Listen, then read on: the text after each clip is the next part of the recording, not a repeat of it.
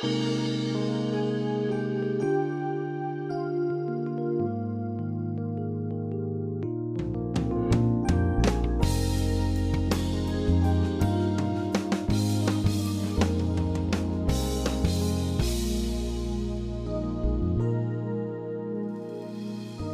to Peace by Believing with Jon Redmond, Associate Pastor of First Baptist Church in Pasadena, Texas.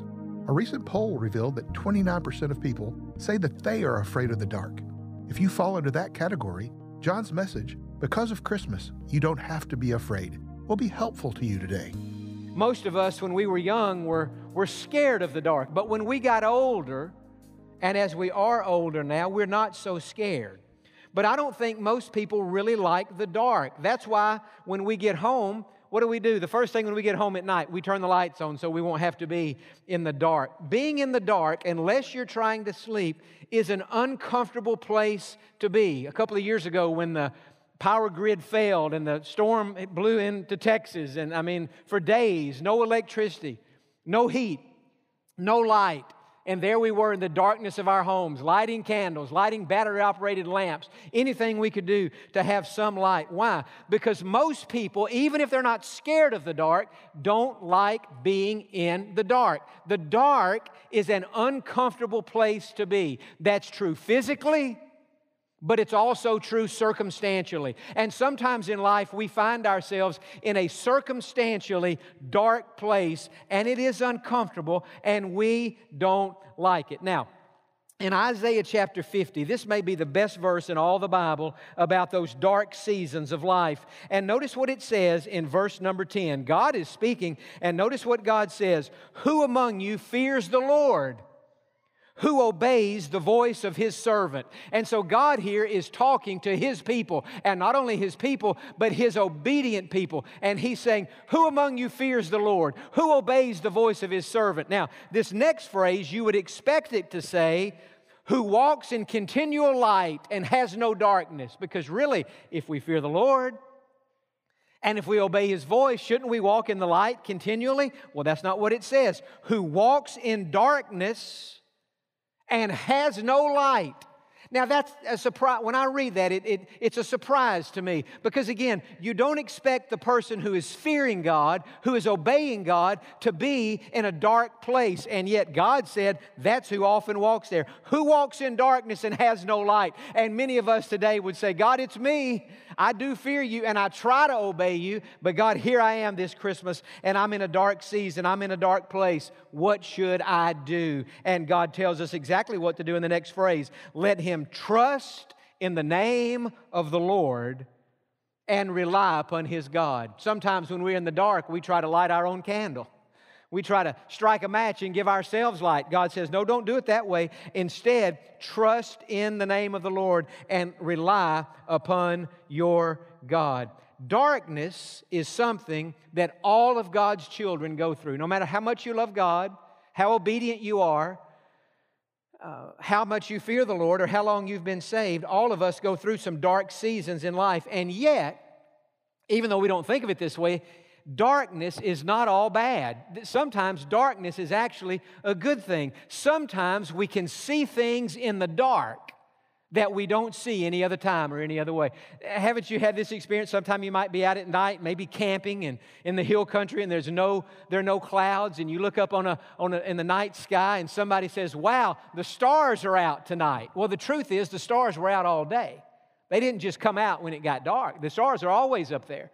But on a clear night, in the dark, you can see the stars. Sometimes we see things in the dark that we would never see in the light. That's true of God. Sometimes when we're going through a dark season, we see things about God. We learn things about God that we didn't know before. Sometimes we learn things about ourselves. We see things in us that we never had seen in the light. But in the darkness of our circumstances, we see things that we had not been able to see before. Now, turn back to chapter 45, just a few pages back in your Bible, because God here is saying the same thing in a different way. Sometimes you see things in the dark you can't see in the light. Chapter 45 and verse 3.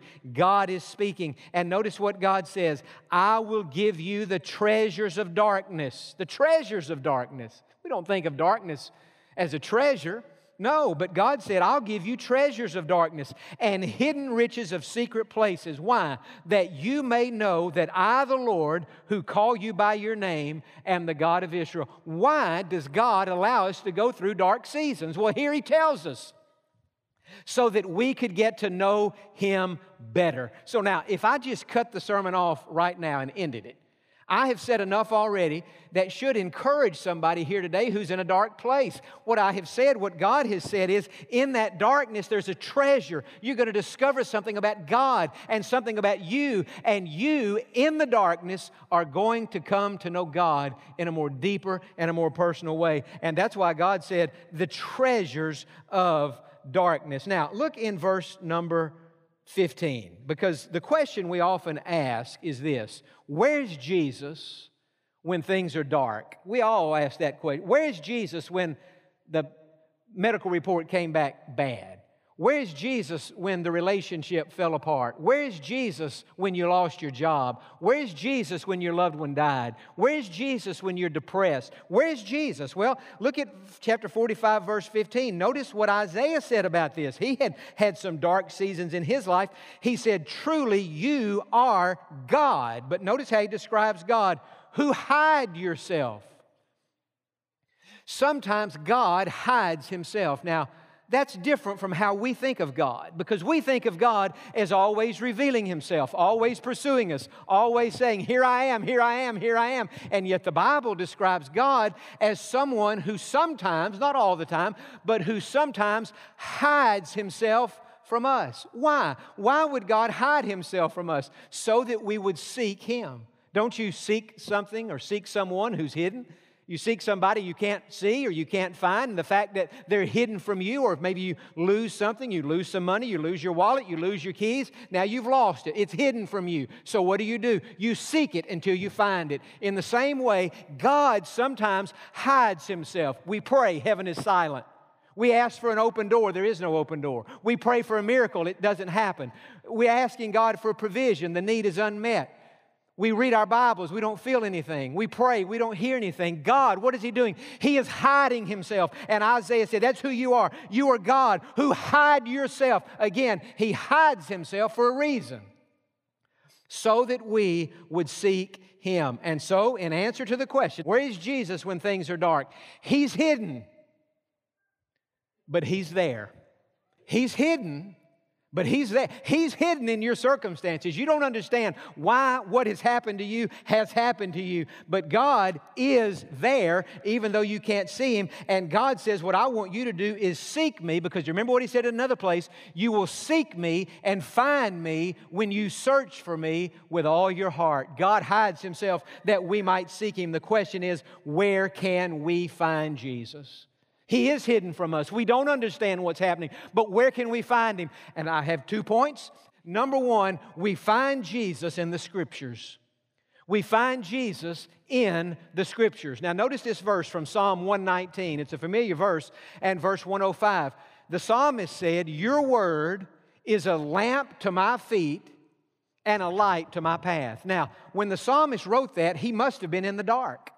Because if he weren't in the dark, why would he have needed a lamp? Why would he have needed a light? And so what the psalmist was saying was, God, in my darkness, when you hid yourself, here's what I found. I found your word to be a lamp to my feet, and I found your word to be a light to my path. Many times when people are going through dark seasons, instead of coming to church, they quit going to church. Instead of reading their Bible, they close their Bible, and they say, I prayed and it didn't work out. I needed a miracle, but I didn't get it. And instead of trusting God in the dark, they get angry with God and they close their Bible. Friend, listen to me. If we ever need to open our Bible and read it more than ever, it's when we find ourselves in the dark night of the soul. When nothing makes sense, when we can't see our way clear, and we don't know what in the world God is up to or what in the world God would expect us to do. Now, it's interesting. Yesterday I sat down. I was just thinking about the Bible. And I was thinking about my own life, and I was thinking about dark seasons of my life through the years. It's interesting, on that verse in Isaiah chapter 50, I think I got this Bible sometime around 2007 or 2008, and that verse, who among you fears the Lord, who obeys the voice of His servant, who walks in darkness and has no light, let him trust in the Lord and rely upon his God. I just noticed this yesterday. By that verse, I did what I'm sure you do. I underlined it. I read a good verse in the Bible, I underline it. They're all good, but if I read one that really speaks to me, I underline it, and I'll date it.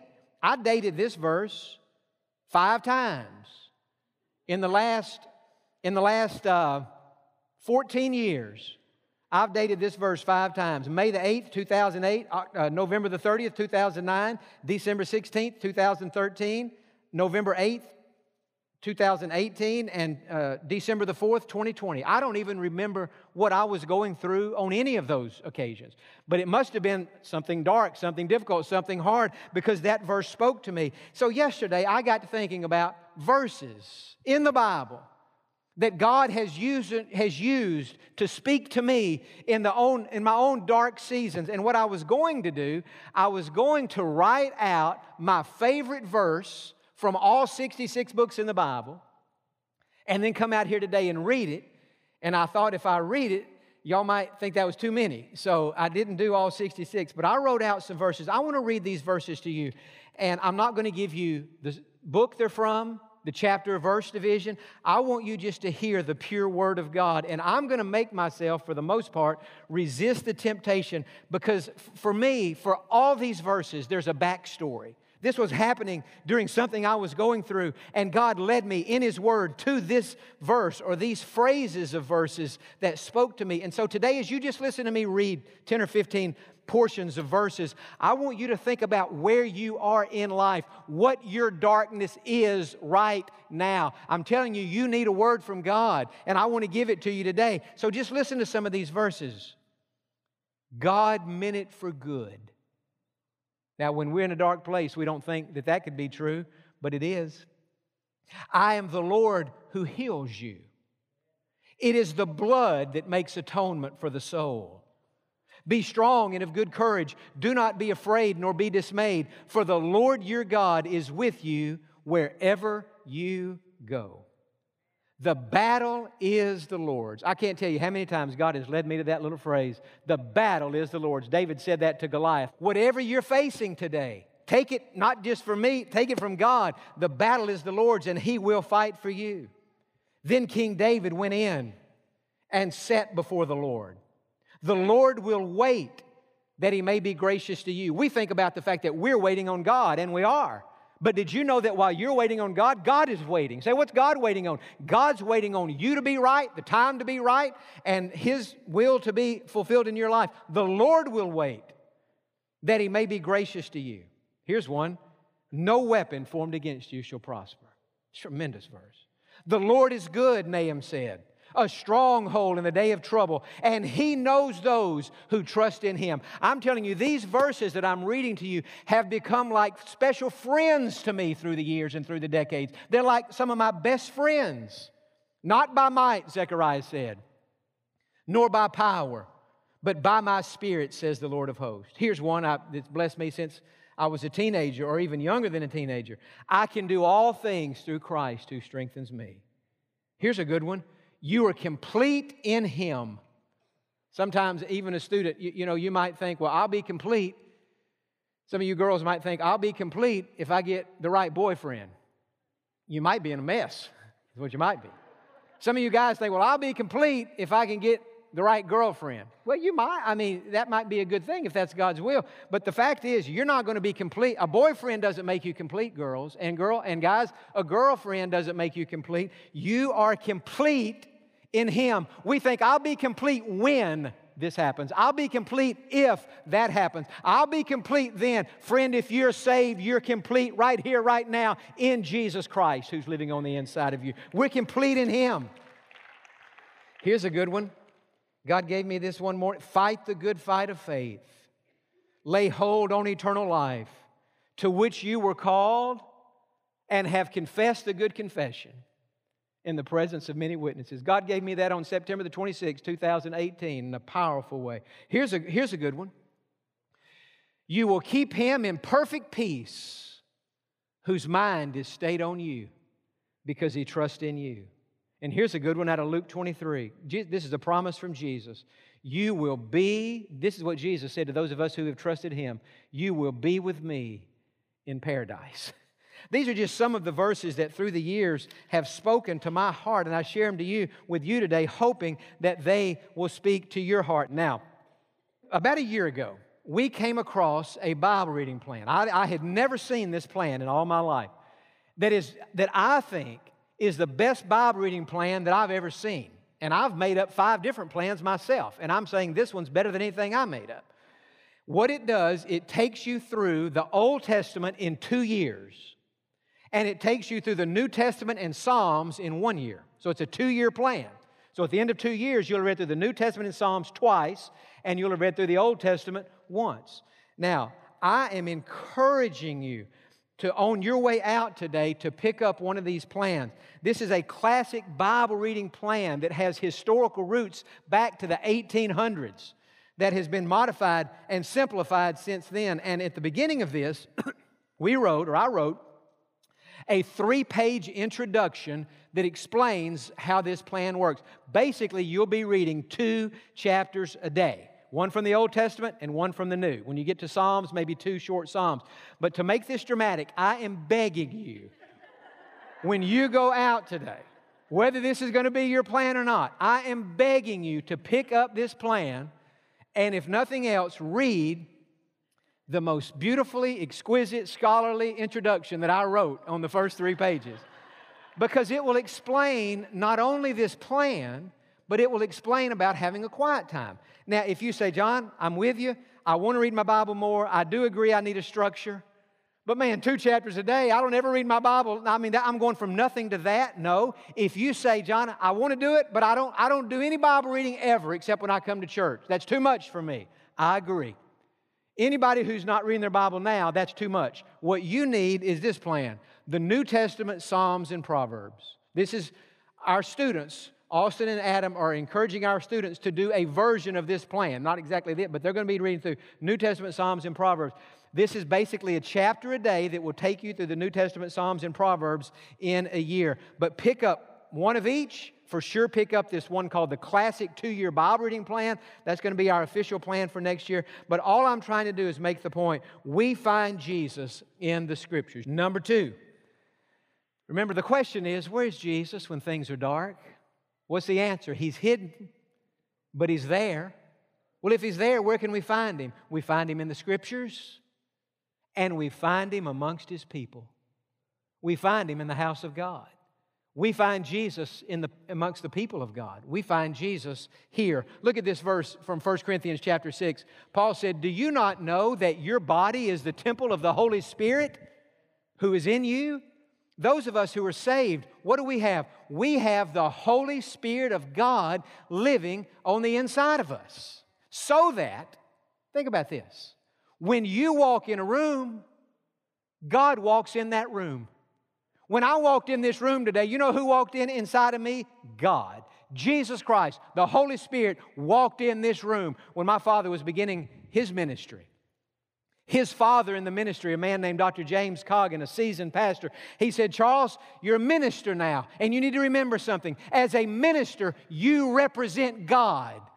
Everywhere you go, when you walk in a hospital room, God walks in a hospital room in you. When you walk in the sanctuary, God walks in there. And that's true not only for pastors, friend, that's true for all of us. All of us are ministers. And those of us who are saved and serving God, He's living on the inside of us. Adrian Rogers, who was the great wordsmith of pastors, he could take a phrase and flip it. He was just a master communicator. He used to say it this way. In the Old Testament, God had a temple for His people. And the people of God would go into the temple to worship God. God had a temple for His people. But in the New Testament, God has a people for His temple. He's living in us. God doesn't dwell in structures made of hands. He's living on the inside of us. Iron sharpens iron, and we need each other as we go through this life for encouragement, sometimes for correction. We need each other to remind us that we can trust the Lord and we can move forward in life no matter how dark things may be. I wrote this in my notes, and I want to just read you this sentence. And I know you would agree with this in your own life.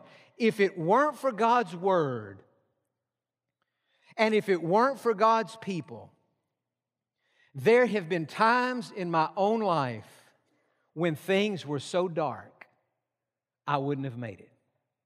I bet every last one of us today could say the same thing. You look back on times in your life when it was dark and it was hard and it was confusing and you couldn't see the way ahead and you thought, I don't know what to do. I don't know where to go. And God got you in His Word.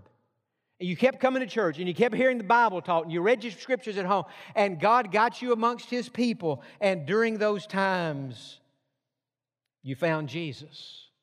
And God, through a Sunday school teacher, connection group leader, God, through an older lady, an elder man, a student, somebody, God spoke to you and God said, I'm with you. I have so many illustrations of that in my own life, but I want to use one from somebody else that it's the best illustration I've come across in a long time.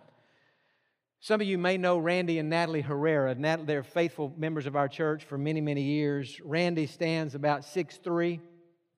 He got a big heart, but he is a strong, strong man.